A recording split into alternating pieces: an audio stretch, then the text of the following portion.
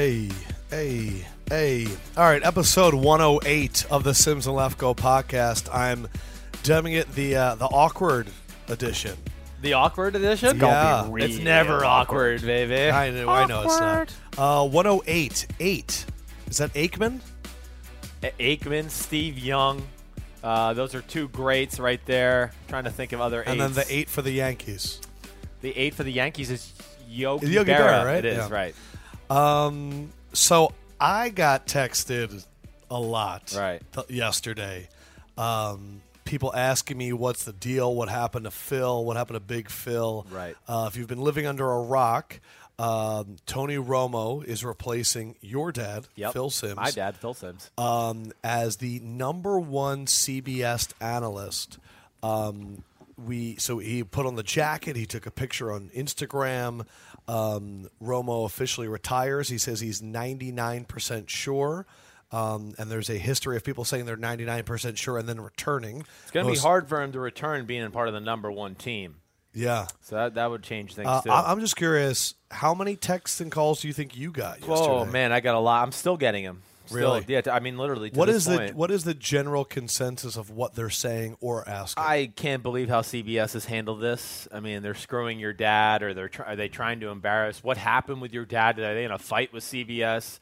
Questions. Yeah, they just don't get it, regardless. I think anybody that's in the media business in general, and I'll say this, I don't know if my dad will be happy or not, but, I mean, you can't be like, you can't sit there as a normal person who's evaluated this and seen it happen before and go, oh, they handled it like professionals. It's been out there rumored for 2 weeks.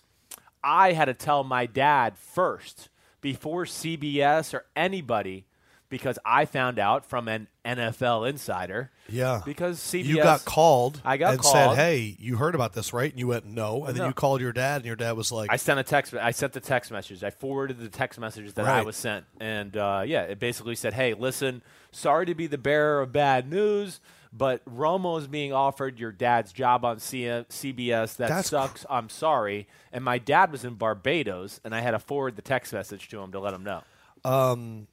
How is he?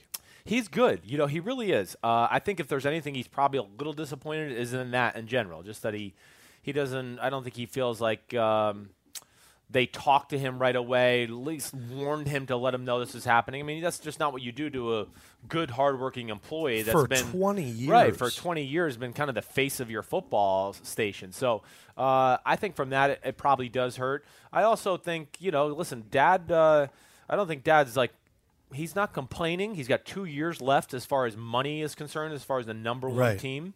And that's come out. Yeah, and they'll figure out what they're going to do. I don't know what's going to happen. He's got a bunch more years left with Inside the NFL. Got a few more years with Inside the NFL, so he'll be doing that. And, he's really, over the last 2 years, Dad's gotten into the conversation a lot of, I just want to enjoy my job. I'm 61 years old. I've heard him say that a number of times.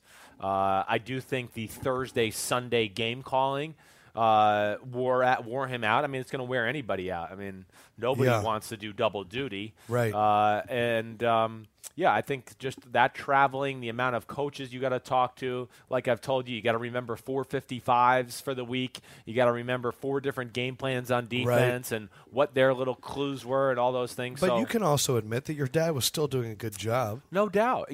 Listen, the things I've heard too in the media at this point, like CBS wasn't happy about this social recognition. Like, first of all, is anything positive on Twitter? Anything. I haven't seen a fucking positive thing on Twitter ever. I mean, Twitter is literally for a bunch of fakes who sit there and mad at the world. They go around and smile when they're face-to-face, and they go home and they must be like, fucking hate everybody. You suck, motherfucker. Hate you. You suck. I mean, that's – and then for them to say that, I mean, have they looked at Jim Nance's Twitter feed and Joe Buck and Chris Collinsworth? I mean, they get shit on just as badly as my father. Yeah. I mean, maybe my dad barely beats them out. But. Can I share the Sean McManus quote from last year of what he said? So this was in a Richard Deitch article. He said, listening to it with a very critical ear, I think Phil is vastly underappreciated, and part of that is the overreaction to social media. If you listen to what he said during some of the biggest moments of the season, this was last season, he was the first one to say if Denver won the Super Bowl, Von Miller should be the MVP. He was the first one to criticize Cam Newton for not jumping on his fumble toward the end of the game. He was on top of most of the storylines for most of the game, and that's part of the reason we won the Sports Emmy for Outstanding Live Sports Special. I would just suggest that if people listen to Jim and Phil with an open mind, I think they would recognize what a good job they are doing. Yeah. That was the president and chairman of CBS that said that last year. Yeah, that's nice of him to say. Yeah, listen, Dad's underappreciated that way. It's just the way it is. I think, the way they do the telecast on CBS, too, at times, it makes them come off a little bit stiff and uptight. I think if most people out there saw inside the NFL, they'd get to see more of the real version of my father. Yeah, I think that is the accurate one. We have a lot to talk about. Are you seeing this breaking news right now? I'm seeing a whole lot of breaking news. Wait, hold on a second. I didn't press. Sims, we have breaking news. Really? Report. It is a headline I've just seen coming across the Twitter waves. Jets in discussions with free agent QB Phil Simms. This is a real article. The New York Jets are reportedly close to inking longtime New York Giants quarterback Phil Simms to a long-term deal after Simms was released by CBS today. Well, they're going to play him at quarterback. Simms played 15 seasons with the Giants from 1979 to 1993 and won 2 Super Bowls, but has been working in broadcasting for 23 years. Quote, Phil Simms is a quarterback with a great track record who obviously knows how to win in New York, said Jets general manager Mike McCagnon.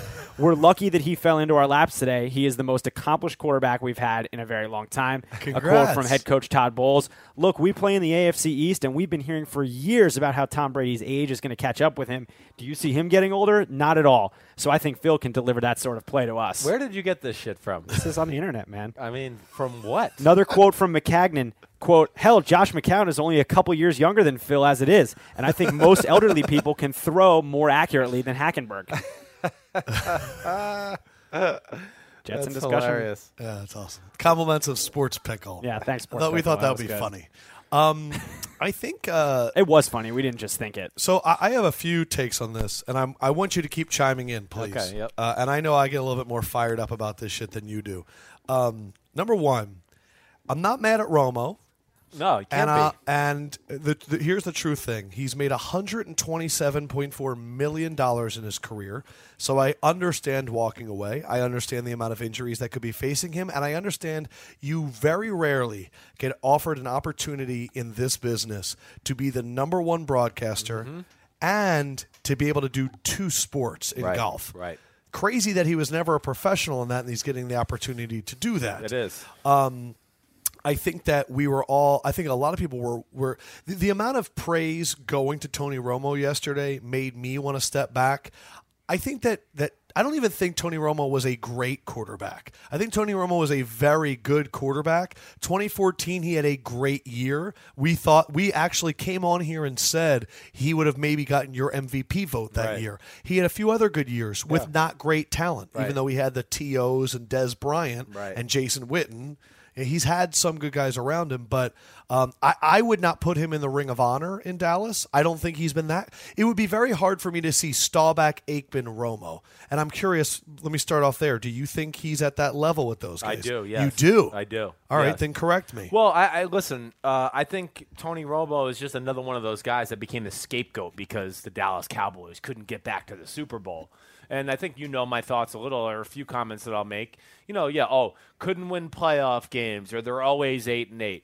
Well, my thing to that is, those 8-8, 9-7 football teams that were on, they were 4-12. They're 5-11. He's not a Hall of Famer, though. I do think he is a Hall of Famer. It. Yeah, I do. I think Tony Romo, if he won a Super Bowl, we'd be talking about him like he's an all-time great. It's funny how similar Romo's career stats are to your father's career stats. Right. And it's really interesting. But then I look at what your dad did. But, I just look at listen, my dad was really good, too, and certainly never had maybe quite the talent that Tony Romo had around him as far as pass game. But I think, when I think back about Tony Romo, I will think about he's one of the clutchest quarterbacks that I can remember. He was statistically the best fourth quarter quarterback in all of football from 2006 to 2014. And I think as far as making plays within the pocket and moving around, man, only Aaron Rodgers is the only one I could speak of to right now that I could say it's 3rd and 7 and you need magic to happen. Yeah. Romo was amazing. That I saw it in person when I was in Denver and we played him. He's just slippery, a good athlete, a good thrower. And, he was never really on a Super Bowl team other than 2007. Right. And that year they got upset by the Giants. And I could point to that and go, I can't remember who it was. It's interesting because I feel the same way about his career. about the guy whose broadcasting career I fear he will have, and that is Tiki Barber. Tiki Barber was a revolutionary back, too. Right. Tiki Barber, you can make an argument that was a Hall of Famer, too. Never on the right Super Bowl team. Giants went and won it. I'm concerned about Tony Romo being a Tiki Barber. And what I mean by that is when Tiki retired, people went slam dunk broadcaster. Right. Put him on the Today Show. He's good as gold or Good Morning America, whatever it was. And you know what? He was really good at dinner parties. He was really good at smiling and going, wow, he's personable. He's a good guy. Right. Didn't work out, famously. Yes. Keyshawn retired in his prime, too. Right. Very good on television because Keyshawn had something to say. My thing with Romo is I've met him. We've talked to him. Yeah. You know him. Yep. Romo, one of his first questions he was asked about the Houston Texans quarterback situation, he said, I'd rather not comment on it. The number one guy on CBS needs to comment on it. And I look at Romo, when has he ever said anything in the media that's had anything other than PR spin? Well, listen, that's just not his style. No, and even breaking into the business myself, that was the number one thing I think that most corporations involved in media are worried about with ex-players. Is are they going to be able to cross the line and say something negative about a guy they played with maybe a year or 2 years before that and like legitimately, honestly go, no, he's not playing real good right now, or I don't know what he was thinking there. That was stupid. Like I don't think Trent Green is good at it. Right. And I don't know if Tony Romo is going to be any different than that. That, to me, seems like a very similar style. It's certainly it's a big jump. There's no doubt about that. To go for the How hard is it to be retired and then talk badly about guys in the NFL? Yeah, it's not easy. It really isn't. I mean, I have to tell myself sometimes, like, listen, I'm just being honest. I have to put myself back into the shoes of when I was playing and going, listen, they're just doing their job. They're just playing, and and you're doing your job, and I'm doing my job. I'm doing the best I can, and really, they don't know all the extenuating circumstances that are going on and whatever else, and they're just making the best opinionated decision they can make. And I never took it personal. I mean, I would go into the locker room literally some days, and I would walk in, and they'd be like, man, blah, blah, blah, I wrote an article about you today. He shit on you. And then at lunchtime, I'd have to see that guy. Yeah. And I could tell he was uncomfortable, and I would always try to make a funny comment about it to like break up the ice. Be like, I can just totally picture you. Yeah, doing you that. know me. Like, hey, look at this guy here thinks I he suck. wrote an article about so me. whatever. I think the other issue. So I'm not mad at Romo at all. I'm obviously very biased in this whole thing, but I think where my patience has run dry is the social acceptance of Jim Nantz doing anything. I'm done. Like, I feel so fucking pandered to with the hello friends. It is so demeaning. I've seen him interact with so many people at this point, and this is typically how it goes. Hey, Jim, how are you? Hey, where are you from? Oh, Lubbock. Oh, Lubbock. They got that one restaurant. It's so good. Oh, hey, I got to go. I always feel like it's super fake. He talks over everybody. I mean, I watched the college basketball tournament, and the entire time I heard Grant Hill go, oh, that's a great move by him. He actually learned that on the basketball court. And Jim Nantz goes, I was going to say that. That's Jim Nantz. I was going to say that. The tie, the giving away of the tie to the basketball player at the end, like, no, you gave it to him with cameras all around. If it wasn't that important, there are other ways to do this. You're going to be around them for like the breakfasts and all that stuff. I believe that Jim Nantz is the Matt Lauer of sports, and no one is talking about it. Matt Lauer famously kicked off Ann Curry from the Today Show. Matt Lauer famously got Jamie Horowitz fired because he went and moved on. But Matt Lauer has that great fan base of older women that watch the show, and he's just kind of etched himself as the kingmaker. I like you. You come with me. That's what Jim Nantz is. And I firmly believe that's kind of what happened here. Because you know what gives it away to me? The golf thing. Right. That's what gave it away to me. I won't lie. That's kind of what gave it away to me. That's the one thing I thought of. I was like, damn. Okay. I could hang out with him at football and golf. Right. I think Jim Nantz wanted a new friend. I wouldn't be shocked. Listen, I think that certainly a company like CBS, they're going to run this by Jim Nantz. I mean, if I'm going to sit here and be honest with you, yeah. I mean, that's what I would envision happens. Jim Nantz is their guy. He is, like you said, hello, friends. He's kind of the face and voice of the network. And he's... a bigger linchpin than Phil Simms for that network. That's for sure. So I would think in some degree or fashion, I'm not trying to throw Jim under the bus, but yeah, I would think that he signed off on this in some degree. Yeah. And my issue with the whole thing is, if I get fired at Bleacher Report, I hope they would come and tell me. Right. Or they'd say, hey, listen, we're moving someone into your job, blah, blah, blah, blah, blah. Phil was there for 20 years. Yeah. He will likely go to the Hall of Fame because of broadcasting, in addition to the fact that he had one of the greatest Super Bowl performances in the history of the game and played as Bill Parcells, one of his greatest quarterbacks. This is a Hall of Fame broadcaster. And the guy that I do see on Inside the NFL, which not enough people apparently watch, he runs the show. Yeah. Boomer's the one that leans on him. And I look at just the broadcasting landscape, and I don't know what they're going to do with him. I don't know if you know. I mean, do you know anything? No, I don't. And I don't think it's going to be discussed for maybe a few more weeks. I mean, he could get dropped down to a lower team. I think he could be part of the studio. There's a lot of things there. They could just go their separate ways altogether. Right. I really think all those things are on the table. It's crazy. But I know he doesn't know yet, and I think they decided they were going to talk in about 3 weeks again and try to figure it out. I'll say this. You brought this up earlier, Josh. Yeah. The Mike Tirico, Bob Costas transition was as good as it can get. Yeah. Bob Costas was the face of NBC. Mike Tirico comes in. They introduce him with the Olympics. They start him kind of doing some things side by side. Right. And then a graceful, goodbye. And now he does transition of power. Yes. And I look at this, and I think it's putting an insane amount of pressure on Tony Romo immediately. We're going to be listening to every single word and breaking it down. Yeah. I'm just asking everybody out there, can you listen to the stuff that Jim Nantz says sometimes? Can you listen to how much he talks? There was a Wall Street Journal article that talked about the percentage of airtime spent from play-by-play guys in color commentary. And the one that was completely an outlier was the Jim Nantz Phil Simms. Jim Nantz talked that much more than Phil Simms. So as you get upset with the broadcasting team, is it the accent? Is it what Phil's saying? Or are you subconsciously upset about Jim Nantz and not even realizing it? That's the only thing that I'm going to say, because when I watch the games, no one talks over their other person more, other than me on this podcast with you. Which we're all aware of, and it's out in the open. We've discussed it. We have enough commenters that tell me, Lefko, will you ever let Simms finish? And I get it. I throw my weight around mercilessly. I will say this, and this might come off wrong. I don't listen. I like Jim. Jim's always treated me well. Yeah. But I do think football is his least sport. I mean, it's the one I least enjoy listening to, and that might sound effed up since I've been listening to it for a long time. He does this. He does golf, Masters. He does Final Four, right? And CBS. Yeah. Because I would also say this. Perfect. You nailed it.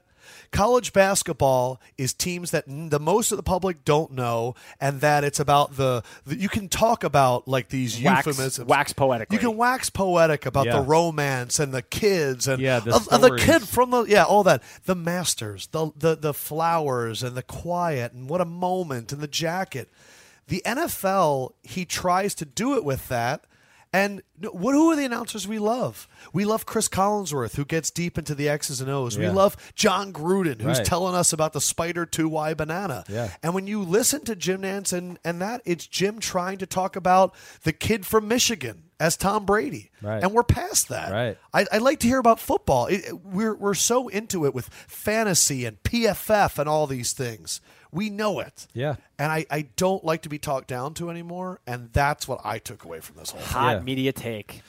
And just why we're on it, I got to just do it now because I can't take it. It's been bothering me for 2 days. But the basketball, holy shit. Perfect transition. Yes, perfect Good transition. producing, Chris. Final Four, national championship game, worst national championship game ever. I don't know how much both of you watched. But all of it. 3 people ruined the fucking game for the whole country. The whole country. 3 refs that decided we're the show. This is why we're at the university. How were you watching it? Like, were you like pacing around, being like, "This is crazy"? You're an animated watcher. I am an animated watcher. Yeah, I was definitely yelling at the TV with about 10 minutes left in the first half. I was like, "Are they kidding me?" Yeah. I mean, just foul after foul after foul. And I thought, okay, you know what? They're going to go in at halftime and realize readjust. they'll readjust. They've realized that they're going to foul out everybody in the game if they don't watch it.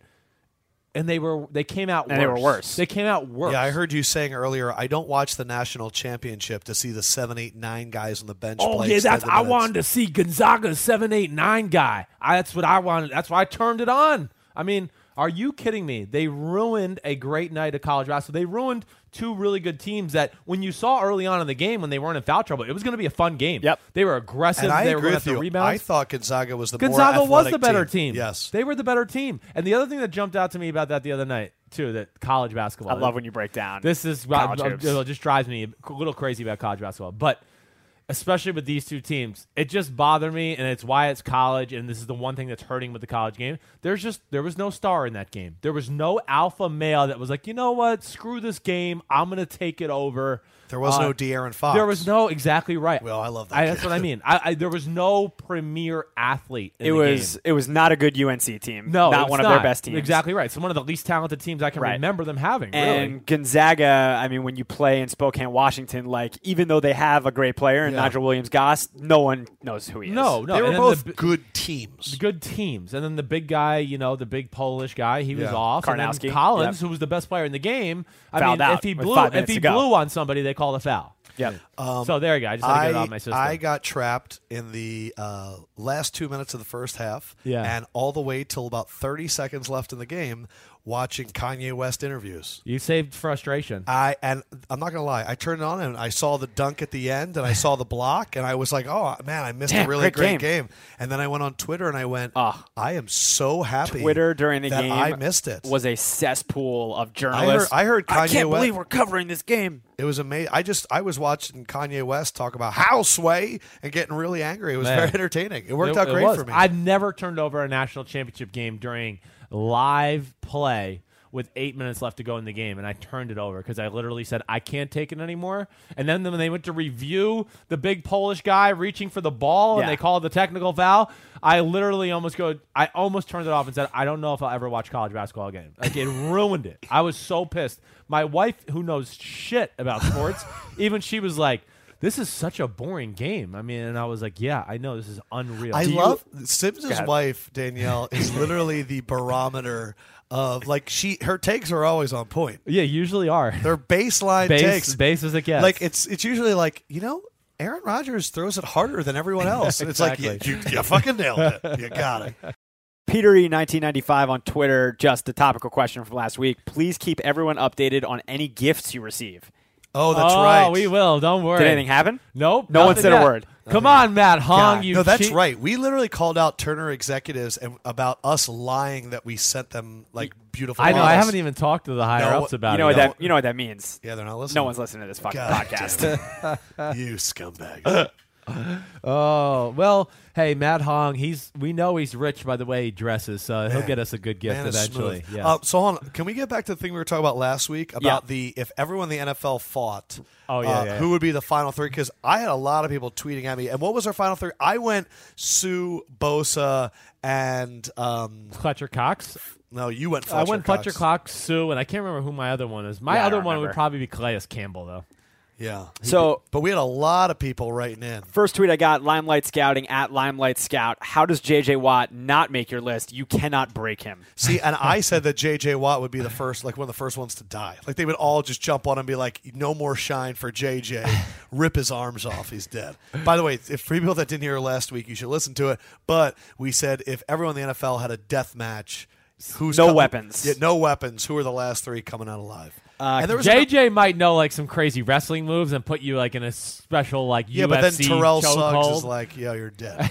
Kevin Sprague at Kev_Sprague. Fight to the death. I'd put James Harrison in my final three. That's a good one. There's no doubt. He's going to be tough to take to the ground. He would be a scary guy to see walk in. Oh, I mean, he's going to be those guys like built like him and Khalil Mack, like.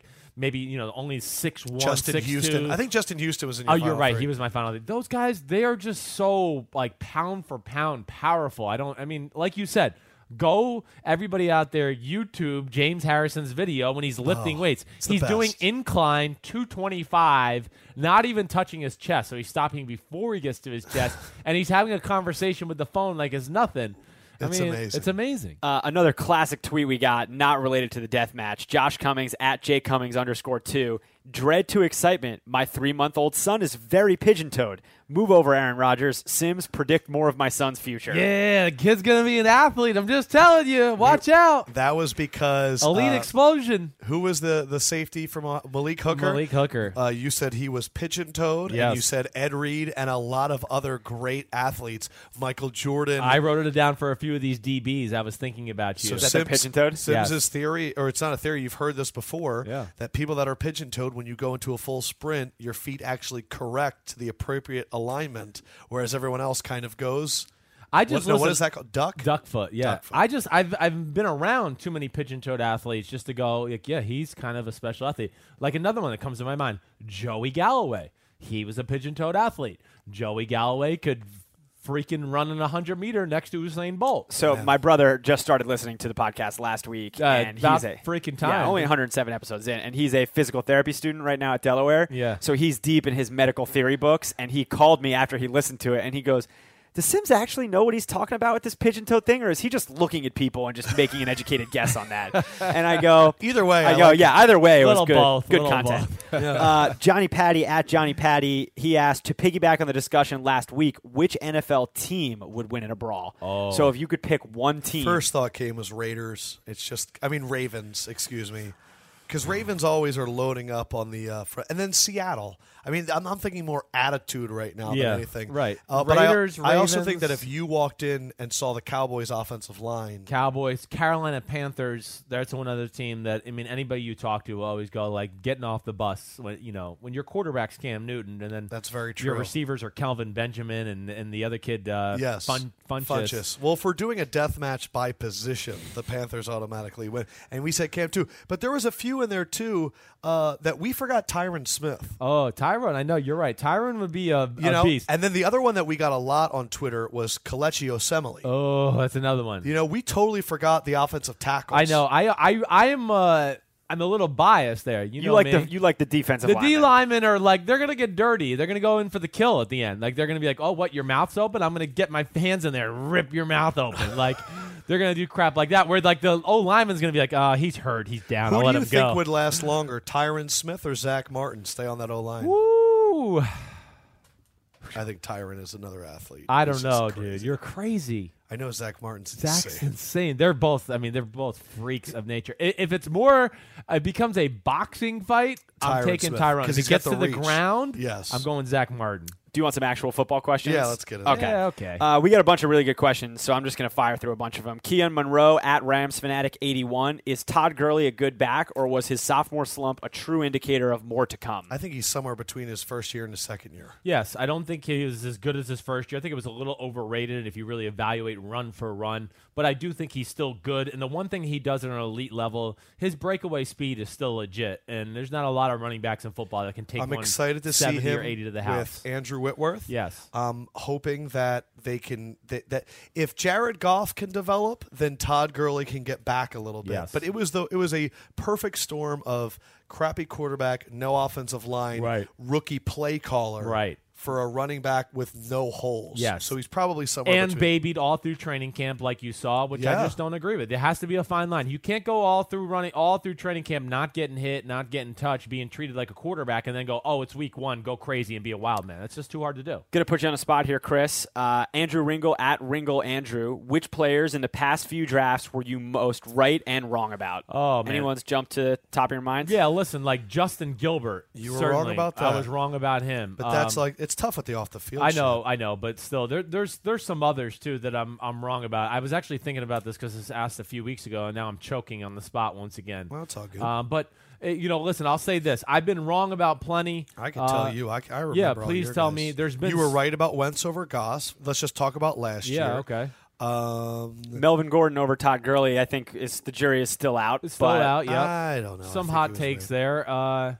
You were right about Keanu Neal. Yeah, I mean, I was, listen, I'm not always saying I'm like slam dunk. Right? Like, I feel like I was right about, saying Noah Spence wasn't a top 10 pick right away. Like, I think sometimes those are some of my best things where I just put it into perspective for everybody to go, like, no, you're letting the media hype train right now. met you believe certain players are better than what they are. I think you gave Blake Bortles an F. I did at yes. number 3. Yeah, you're right. I would say most of your stuff has been spot on.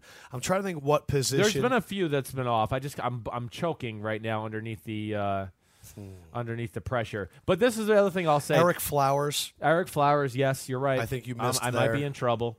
Andrus Pete, you were very high on, but he's more of a guard now. He is a guard, but yes, he hasn't been as good as I thought he would be. That's for sure. You're right. But you also said, hey, Marcus Peters should be a top 3 pick. Yeah. And the other thing I'll say to our buddy there, what was his name that asked that question? Andrew Ringel. Andrew. The big thing, too, is, like, hey, scouting, like, don't, just people too much are into right and wrong all the time. A little bit is beauty of the eye of the beholder. And then where they end up.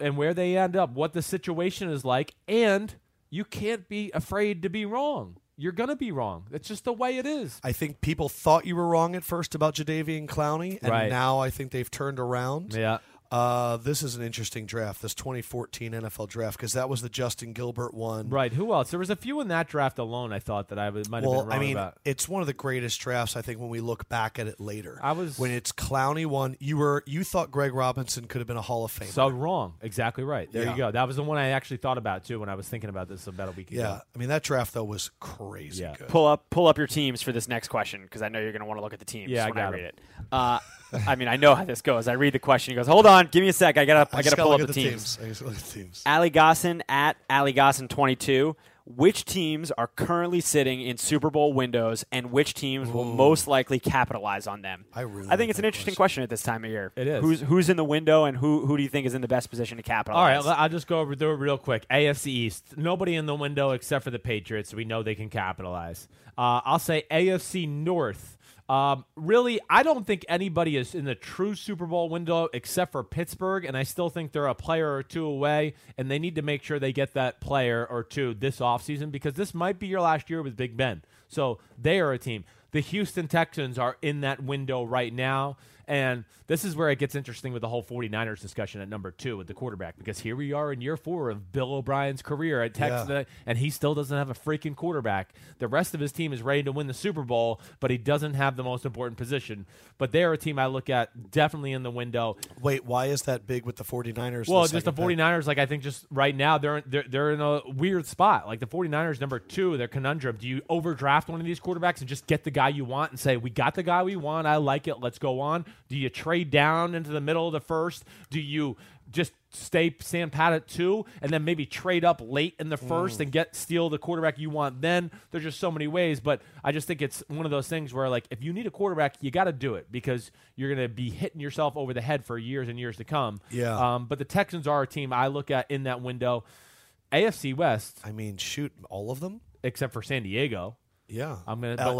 LA, yeah, except for LA. But Denver, even then, like their window. They're not far off, right? They're not far off. I don't think they're that far off. No. But I also look at Phillip Rivers and I go, like, that's the other thing with a lot of these windows. The Steelers, the Chargers, the Giants. Yeah. It's the same quarterback class. It is. They're all getting old. It is. All right, NFC. NFC, I mean, hey, Dallas, we know they're in the window. Giants are in the window. You're exactly right. They're ready. I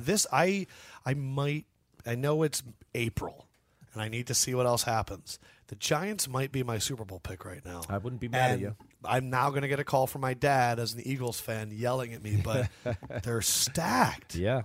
Brandon Marshall, like I sometimes forget that it's Brandon Marshall and Odell Beckham. I know. And if they get like a Dalvin Cook in this draft, I know, right? Who the hell knows? Or they got a good tight end at 20-something, like they got Joku or something like that. Like, watch out. All right, so NFC North. NFC, I don't think the Redskins are in a Super Bowl window. NFC North, I don't think anybody there is actually in the Super Bowl window. No, I think they're cusp of really good playoff team. Same with the Minnesota Vikings. And the Packers, The Packers are the only team. But I don't even know if the team is in the window or if they just have one guy that's so great that can will them into the window. He pushes them closer to the edge of the window. Yeah, I don't know if the Lions are there, but they're another intriguing team Lefko might do another over-under bet before the year for wins. I wouldn't be mad at you there. I think that's legitimate.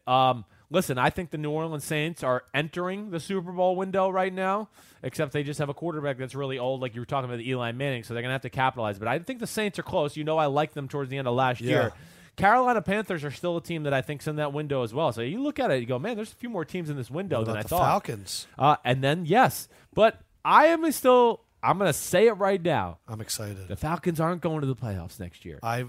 I've already gotten arguments with people. Yeah, about this. I mean, the Falcons to me are really legitimately an 8-8 football team that got hot, right, at the right time. They won those close games that, maybe you lose. They just got hot at the right time, and they had the hottest offensive coordinator in the game, and they've lost their biggest weapon in that offensive coordinator. And, yeah, I just think that that's a team that will fall off. AFC West, nobody is in the window. Nobody. I don't think.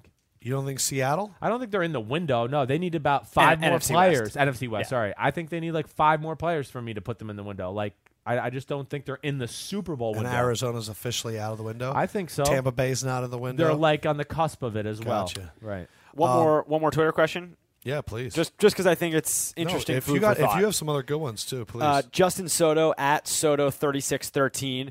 Will NFL teams place less value on a guy like Josh Dobbs because he doesn't need football as an aerospace engineer, or how does that factor in? Oh. So I think it's tough for us to decide whether someone needs or doesn't need football. It is. But I would be curious for your take on how an aerospace engineer factors into just a team's evaluation of a Who player. was the quarterback for Ohio State? Craig Krenzel? Krenzel? Yeah. He was smart. He was like it's like a Ryan Fitzpatrick type of stuff. Why did you jump when I asked that question? Because it's usually the number one thing that when I talk to my coach friends or front office friends is the first thing they talk about when they say Joshua Dobbs. That he's an engineer. I mean, he just blew everybody away at the combine. I mean, like I think. How was he doing at Tennessee? Yeah, I don't know. And really, he's not a guy. I have to really study him first because I do see crossover stuff where I'm impressed, and the smarts are going to give him a big advantage. The smarts are going to move him up draft boards because right away they're just going to go, he's a rookie. There's a little potential there.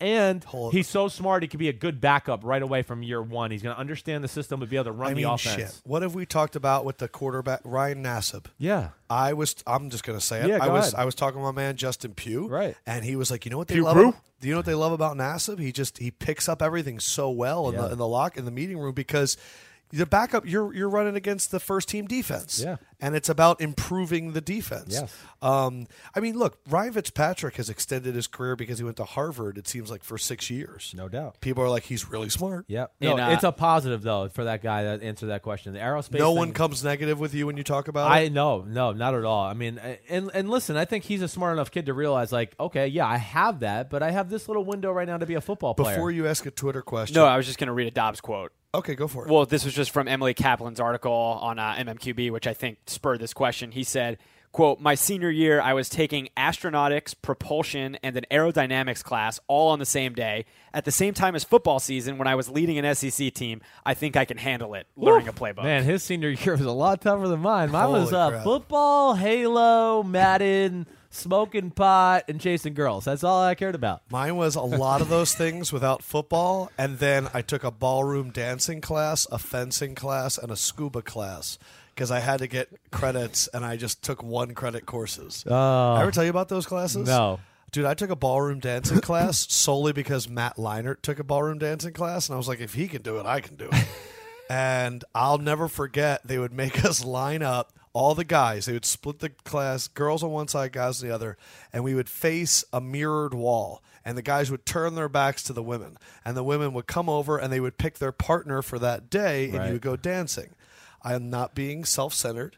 In the class, I was one of the more, I would say, attractive. Hey, sure.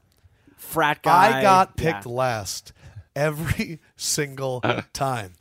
And it was unbelievable because you would watch the girls go through, and I would just stand there every time and be like, this is fucking crazy. And I would end up dancing with, like, I took Cousin It.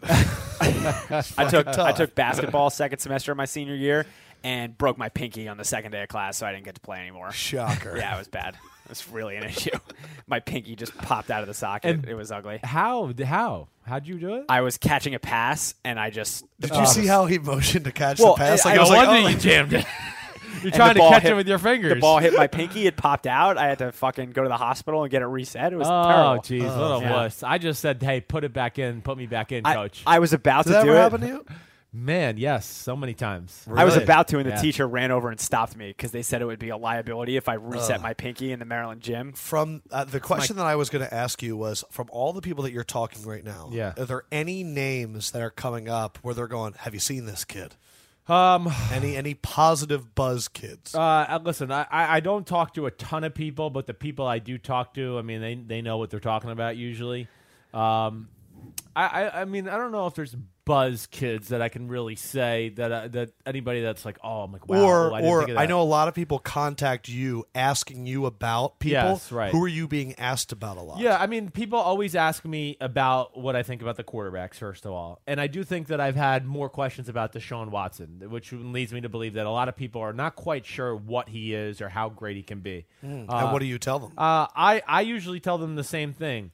Listen, he doesn't wow you all the time, but I've seen enough good, and I think he's a natural thrower. He's a good athlete, and I always say the bigger the moment, the bigger the game, the better he threw the ball. And I think a lot of people in the NFL are concerned about like the 49 mile per hour at the combine, and the fact that he doesn't really rip any in the game either. And even in his workout, that was what I was told. Like, he just doesn't let it go. Doesn't throw that 100 mile per hour fastball. You're being asked a lot about Davis Webb, the Cal kid, and Peterman, right? No doubt. Peterman, Davis Webb. From Pitt. Yes. I mean, Mahomes is, of course, a guy I always gush about. I mean, Mahomes is special, and I think he's higher. Mahomes is going to go in the first round. I really believe it. Well, this is funny. I'm looking at NFL.com, and Daniel Jeremiah does not have Deshaun Watson going in round 1. Ooh, wow. That'll be big. I don't think that'll happen, but that could be interesting. That really could be. I have another Twitter question just as we get into the draft talk here. Please. James Frere, at Frere James. If Sims was a prospect in the 2017 draft, where would he rank among the other QBs? Ooh, that's a good one. Well, let me give my explanation.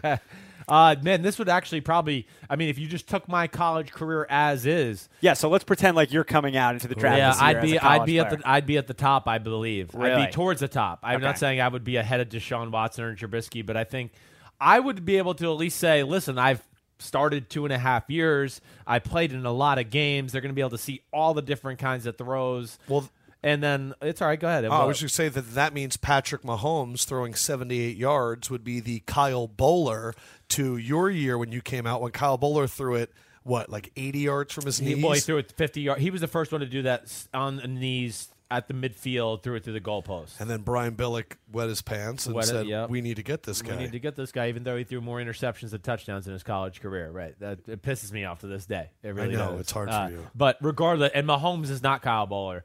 Mahomes is a guy that, like, I actually was on the train the other day and went back and watched his tape because I was like, damn, let me just make sure it was as good as, because I watched him one of the first guys. I'm super high on him. I want to make sure. I want to make sure I wasn't just like, just having one of those days. And man, I went back and watched it, and I just said, he's a first-round talent. Period. I know it's raw and it's Texas Tech, and he's probably not great on the chalkboard and all those things, but man, the physical ability is top notch. The way he scrambles and throws. I'm praying he goes to Pittsburgh or Arizona. If he goes to Pittsburgh or Arizona, it could be really, really fun. Yeah. Because I think those coaching staffs and what they could do for him and the system that they're used to and what they're transitioning from. Pittsburgh, really nice. Arizona, Giants, Cleveland, 49ers. I think all could be teams to watch out for. Hugh Jackson with him late in the nice. first round. Oh, we have a quarterback here in the 20s. Let's go get him. Before we get to the draft again, Timmy Jernigan to the Eagles. Love it. I'm an Eagles fan. This is huge. Yes, huge. Jernigan, I like Jernigan. You know that, coming out of Florida State. Really good player. I just don't think it was quite the right system fit for him in Baltimore. Baltimore loves gigantic people, and Jernigan is a big guy, but his game is still more predicated on speed. He's not the kind of guy that's just going to hold up linemen and go, oh, I'm keeping you right here, and I'll throw you away and make the tackle. That's the kind of people, Chris Canty's, Brandon Williams, all those guys over the years of Baltimore. Jernigan is more of a, just let me win this gap, and I'll win that gap. Who's better, Tim Jernigan or the guy he's replacing, Benny Logan? Oh, Benny's special. Benny is special. I think what you do there is you lose a little stoutness and you gain a hair athleticism. Gotcha. Okay, so that would be my 2 cents. Are you surprised at all about Marshawn Lynch wanting to come back for the Raiders? I mean, we've talked about this I mean, already. usually when you just hear those rumors, they're true. They don't get made up out of nowhere. I mean, listen, it would be perfect for him. I know he's from Oakland and all that. They have 2 little small jitterbug running backs. He could be the power guy. And I got to think, first of all, that O-line is special. You and I know that. And man, they could also be a different team this year because of their 2 tight end set availability. With Jared Cook and Clive Walford, they could play that power game, a type of football week in, week out, whenever they wanted to. So I hope he's in shape. I hope he does it. I like when he's in football. Hey, he's a fun guy to Him have. with the Raiders? Come on. Do you have any other Twitter ones that you'd like to get to? I have another one that we'll get to when we start talking cornerbacks. You want to start it now? I want to save it. Okay. For the conversation. All right, so you have watched, since the last time we talked, 8 different cornerbacks. Do you agree with a lot of the scouts saying that this is a very deep corner class? Yes, I do. I don't feel like I'm even done yet. Yeah, I've watched 8. I know I haven't even got to like Quincy Wilson, who I've seen a little bit in like crossover. I know film. you haven't watched Sidney Jones because he was hurt, Right. and you don't expect him to go in the top 2 rounds. I don't, but I will watch him. But I'm just going to put that in the back burner. So for the now. names for everybody in no specific order. This is the order in which you watch them. Marion Humphrey, Garyon Conley, Chidobe Owozu from Colorado. I'm probably butchering his name. Adoree Jackson, Rasul Douglas from West Virginia, Tre'Davious White from LSU, Marshawn Lattimore from Ohio State, and Fabian Moreau from UCLA. Let me ask you this. Yeah. Of the 8 you've watched, how many do you think are first-round guys? I'm going to try and change up the question asking Yeah. here. I think legitimately 1, 2, 3. I think there's legitimately to this point 5 legitimate first-round talent corners that I've seen. Let me ask you then. Yes. Who is your number 1 corner of the 8 guys you've watched? I know it's tough. I don't even know. It's really, fine. I'm gonna put it this way first because Okay. I might have to talk this out to figure it out in my own brain. Legitimately, He's Talk it going out. to Who Wants to Be a Millionaire? Talk it out. Cornerbacks. So I know my top 4, hands down. The top 4 best corners in the draft are the 2 Ohio State kids, Adoree Jackson from USC, Wow. and Fabian Moreau from UCLA. Wow. They are the 4 So best. you would go Conley, Lattimore, Adoree Jackson, Fabian Moreau is your top 4, and they're a class above everyone else. I think they're a I class- like to operate in classes. Yes, they are on the top tier So class. no Marlon Humphrey. No, No Marlon- Tre'Davious White. I see him at like number 14 all the time. They're wrong. I'm just telling you that right now. I mean, listen, Marlon Humphrey, there's a lot to like. The tape, though, the problem with Marlon Humphrey, just to be real quick with it, is just he's just not a top-tier athlete like the other guys we talked about. Like, yes, I know his combine numbers are pretty solid and all that, but he doesn't play to that, and he doesn't play on the field nearly in the same class as Lattimore, Conley, Adoree Jackson. Sure. Gets beat way too much down the field for me.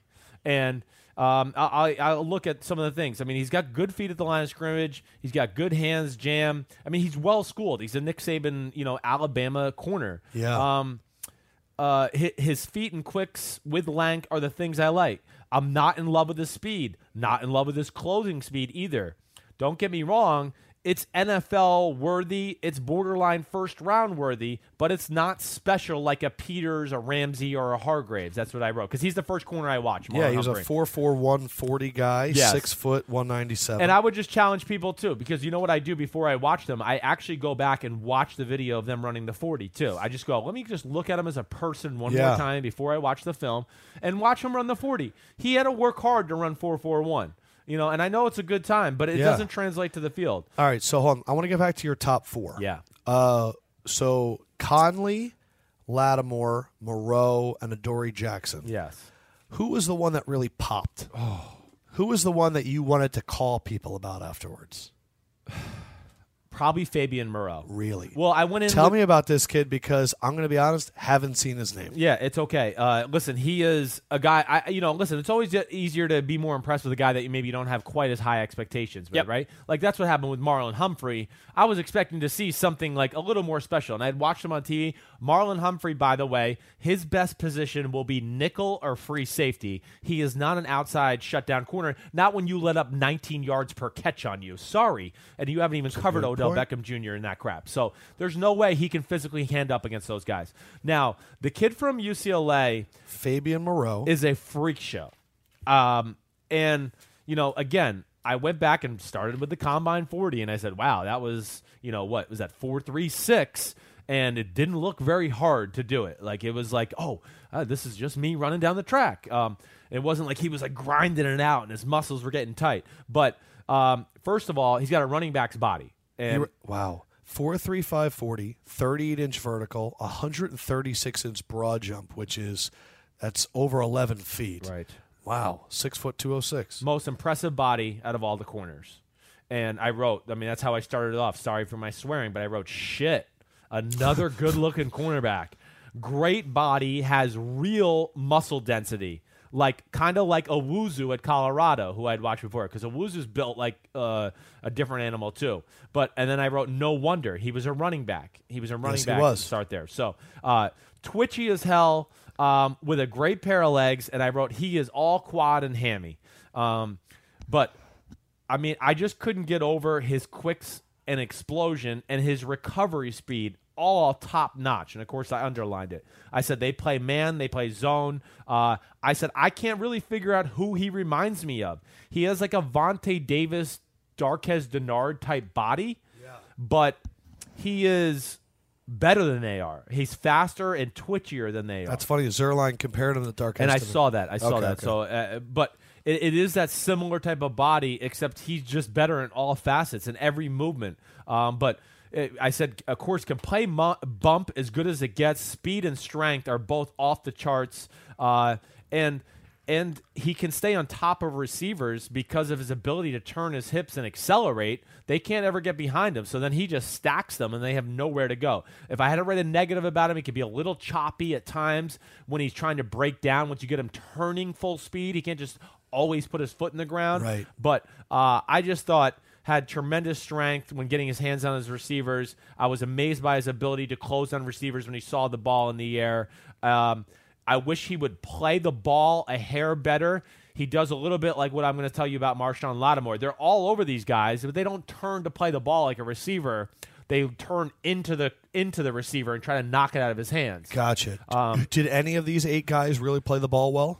Lattimore was okay. I saw signs of it. He had a few awesome interceptions, like where you said, oh, wow, that was special. Yeah. But the best at playing the ball is, you know who? Hooker? Adoree Jackson. Oh, my gosh. Adoree Jackson's a freak show. All right, so let's go to him. So Fabian Moreau you see as a really good corner, great body, good build, athlete, physical. I wrote, end of the day, kid is definitely one of the 3 best corners in the draft. He's definitely a top 15 pick in my eyes. And you watched him last. I watched him last. Okay, so let's go to Adoree Jackson. Yeah. Let's stay in California. This is a guy that I think it's funny. Who was the guy we were talking about at Jabril Peppers? Yeah. I feel like they've kind of been put in the same category. Punt returning, defensive back guys that do a little bit of everything. And Adoree has a little bit of mythology around him. Like, he's just like, everybody loves talking about him. Yeah. So you actually were like, but like, was he involved in him and like recruiting and any stuff like that? With Adoree? Yeah. No. Well, the guys here know him. They've done a bunch of stuff with him, but nothing crazy. So how does he compare to Jabril Peppers? Well, they're not in the same class. I mean, listen, this kid's a shutdown quarter. This kid's Janoris Jenkins or Jason Verrett or Pac-Man Jones, except he's more like a Pac-Man Jones because of his ability to return kicks and punts. Like, that's how the tape I started watching. The tape I started watching showed me all his kick returns and punt returns and his interception returns. He's special. Like, even with the ball in his hand, he's way more special than Jabril Peppers with the ball in his hand. So he is truly a guy that when he gets it, watch out, he could be going. One of the he looks like A$AP Rocky. Yes, he does. One of the lines I wrote, I got to think, I wrote saves TDs and scores TDs. That's a good combo because he loves to show his speed. If you're on the other side of the field and he thinks you're going to break, he loves to be the guy to go hawk you down and go like, bitch, you ain't that fast.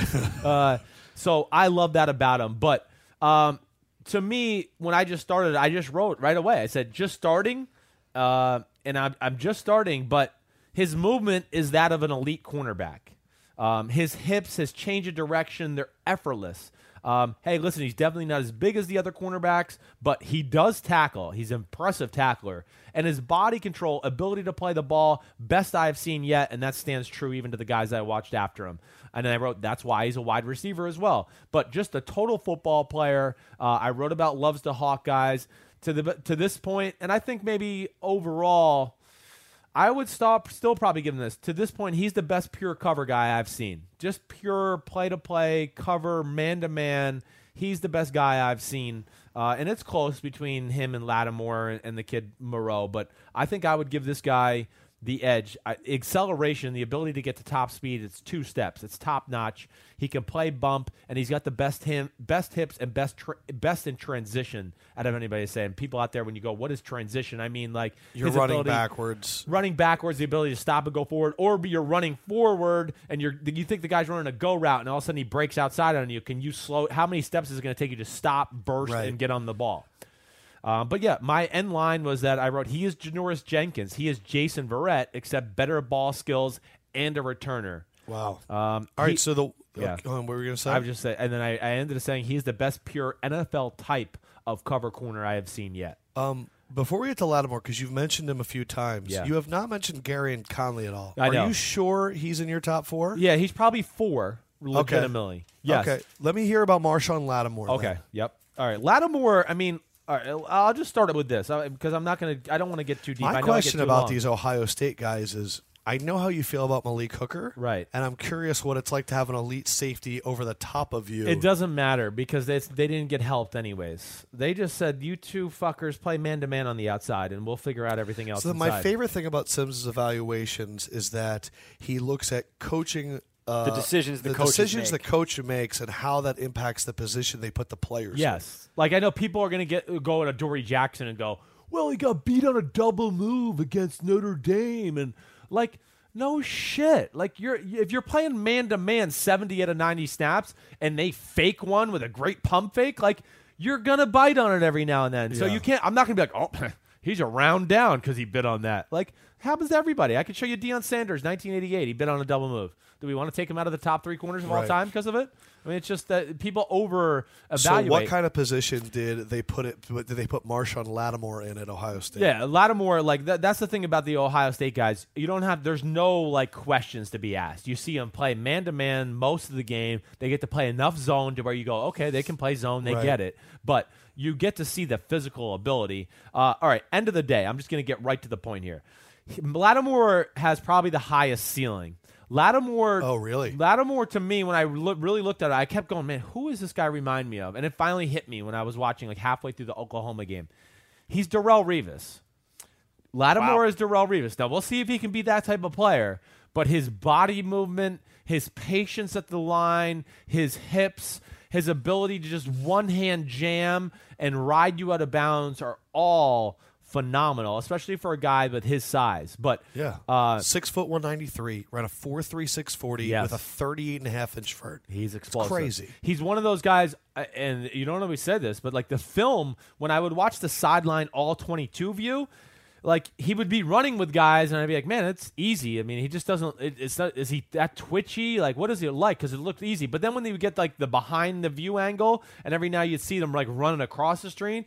You go, holy shit, he is running, and he's not even got it in 6th gear. He's like coasting in 5th, and he's running by everybody. So then it kind of sounds like, listening to you have Lattimore 1, Adoree 2, Fabian Moreau 3, and then we'll get to Gary and Conley. I think that would be fair. I think that would be probably, you're exactly right. And when I'm hearing myself talk, I think you're just probably listen right. to your words. Right.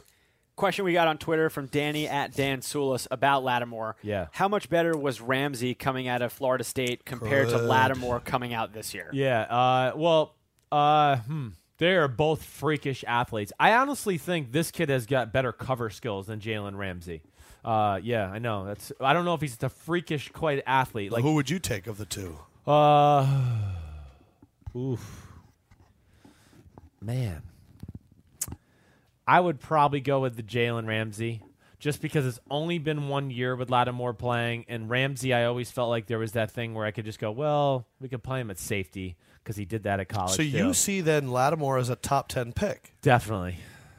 I think Lattimore. I think all three. If Adoree Jackson, Lattimore, or Fabian Moreau win the top 10, I'm not going to go, oh, that's stupid. If you needed a corner and a safety, Tennessee, would you go with Lattimore or Hooker or Adams?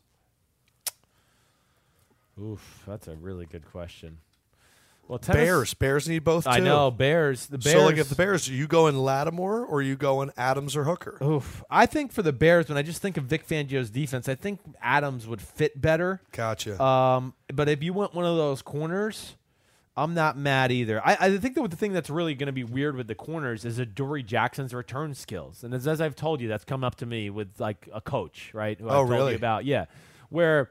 Yeah, it's valued, and the return skills might knock him up 10 more picks. Because it's that special? It's just that special, and it's just that big part of the game right now to where people go, man, he can bring a few other little elements to the game that other guys can't. Interesting. All right, Gary and Conley. This was a name for me that did not watch a lot of college football this year, to be very honest. Yeah. But he's come on late, and I'm seeing him all the time in mock drafts, and I'm curious. So he's got Lattimore on one side, he's got Hooker behind him, and you have him in the top 4 guys. He's definitely top 4. Tell me why. Definitely a first-round pick. If you wanted me to give so I watched him second, right?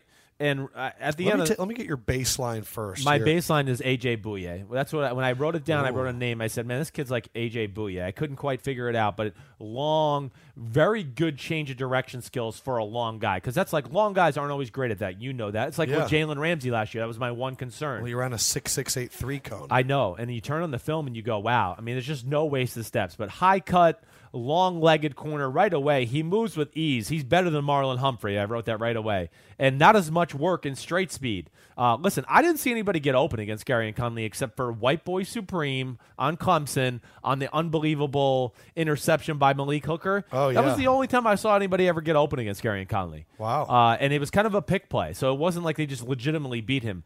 But let's see. Can put his foot in the ground and close on wide receivers. Tackling is good. It's not great. He tackles, but he doesn't really want to, which could be a negative with some teams. But I wrote he plays faster than 4.4. And to this point, I wrote I have not seen anything I don't like in coverage. He's got real good top end. Transition is real good, and he's good in zone coverage. You can put this kid on an island in the NFL. He can turn it on. Plays hard and hustles, not a diva. Perfect world. I wish he was maybe a hair twitchier, but because of the high cut and length, when he gets going, a few extra steps, breaking into transition, very good in the slot. End of the day, I wrote, what is not to like? Length, very good top end, tackles, plays ball very well, understands the game, first rounder for sure.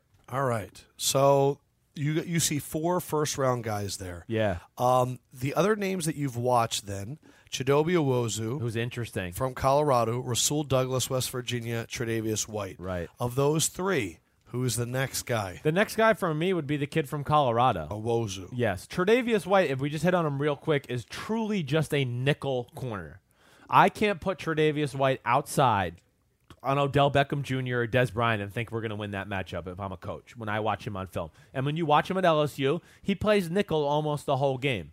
He's got great little quick feet, but he's a little tight when he turns to run, and his top-end speed is not special. Josh has literally yawned right? in all of our fucking podcasts. Well, that's good. At least he did fine. it. Same time. I'm tired. It's 5:50. He is such a schedule guy. He I bet you he's yawned at the same time in every single one. Well, it's funny because I see Tre'Davious White here in this one mock going 14. Charlie Casserly. There's no way. Dan Jeremiah has him going 18. We just take shots at Charlie Casserly. I don't know. I really think he's just on TV because they're like, we need a guy that can just do every single show from the morning show to the night show. Well, right. Charlie's got nothing to do. Anyway, sorry. Dan Jeremiah, though, has Tre'Davious White going 18 to the Titans. Yeah, I just don't think that. I don't see that. I don't think you draft a nickel corner at 18. You don't see him as anything other than that? I just don't think I think you can play him outside, but you're not going to sit there and go like, hey, we're going to play a lot of man today, and I need you to just man up like Will Fuller or DeAndre Hopkins all game long. That's not going to happen. They're going to run by him. So that's what I worry about. The kid from Colorado is the one that's impressive to me. Let's talk about Owozu. Because at least he's a physical freak. Pigeon-toed as Sorry, well. I'm calling him. It's Chidobe Owozu. I'm gonna have to figure out how to officially pronounce it. Okay. but he's pigeon-toed, just like Adoree Jackson, by the way. 4.43, 132-inch broad jump. You can tell the pigeon toe from watching the game film. Definitely, yes. Awuzia. He is really explosive, and he's a lot like the kid from UCLA, Moreau. I don't know if this kid is necessarily a natural corner. This kid might be more along the lines of like Buda Baker, right? Where you could go, he could be our safety, our third safety. He could be the nickel guy that can really tackle. Because he's just a baller on the back end. He will come up and knock your head off. Really? He's got incredible acceleration. I wrote, does not look as tall as Humphrey or Conley. But then I looked up and I was like, damn, he's 6 foot. So he is. But he is. The kid is more powerful looking, more dense muscle instead of wiry, because this is the third guy I watch. I just was impressed with his twitchiness, physical tackler for a cornerback, and I wrote, kid can really accelerate, like full speed in 2 steps.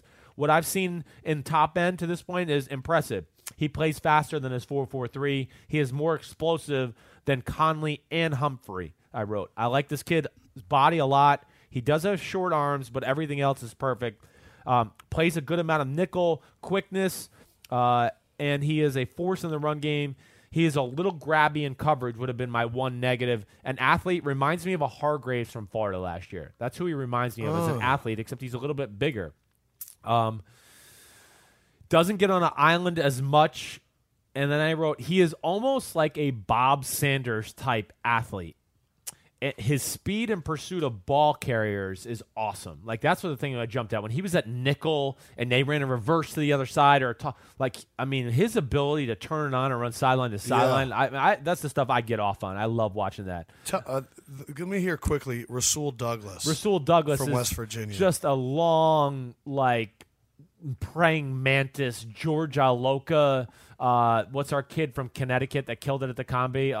Byron Jones? Obi. You're talking about this year. Okay. Obi Melifonwu. He's that kind of guy, right? Like Rasul Douglas is Brandon Browner. If you just want to, that's what he reminded me of. He's a little duck-footed. I think he's got to be in the right system. Stay away from those duck-footed guys. He's got to be in the right system. You can't expect like Rasul Douglas to play man-to-man. Yes. I wrote at the end of the day, I think Rasul Douglas should be a free safety. That's going to be his best position. Oh, he's turning into our Stanley Jean-Baptiste. He's that guy. That's what he is. Okay. Exactly right. That's how I look at it. So I'm looking right now at Mayock's corner rankings. He has Lattimore 1. He has Humphrey 2. He has Kevin King from Washington 3. I haven't watched him yet. So the two that I think, just looking at people's stuff that you still need to watch, Kevin King and Quincy Wilson. Mm-hmm. I've seen enough of Quincy. Quincy's impressive, but I already know he's not as good as the other 4 I've already talked about. I know that. He has Gary and Conley 4, and he has Fabian Moreau 5. Okay. So yours would be Lattimore 1, Adoree Jackson 2, right. Moreau 3, Conley 4. Owuzu 5, probably. Owuzu 5, from the guys you've seen. So you still need to see Kevin King, who... Yeah, I'll see Kevin King. I'll watch Sidney Jones. I got to watch. I mean, there's a lot. I mean, the other kid at Colorado, Akela Witherspoon. There is a lot of depth, it sounds There's a lot of depth. There certainly is.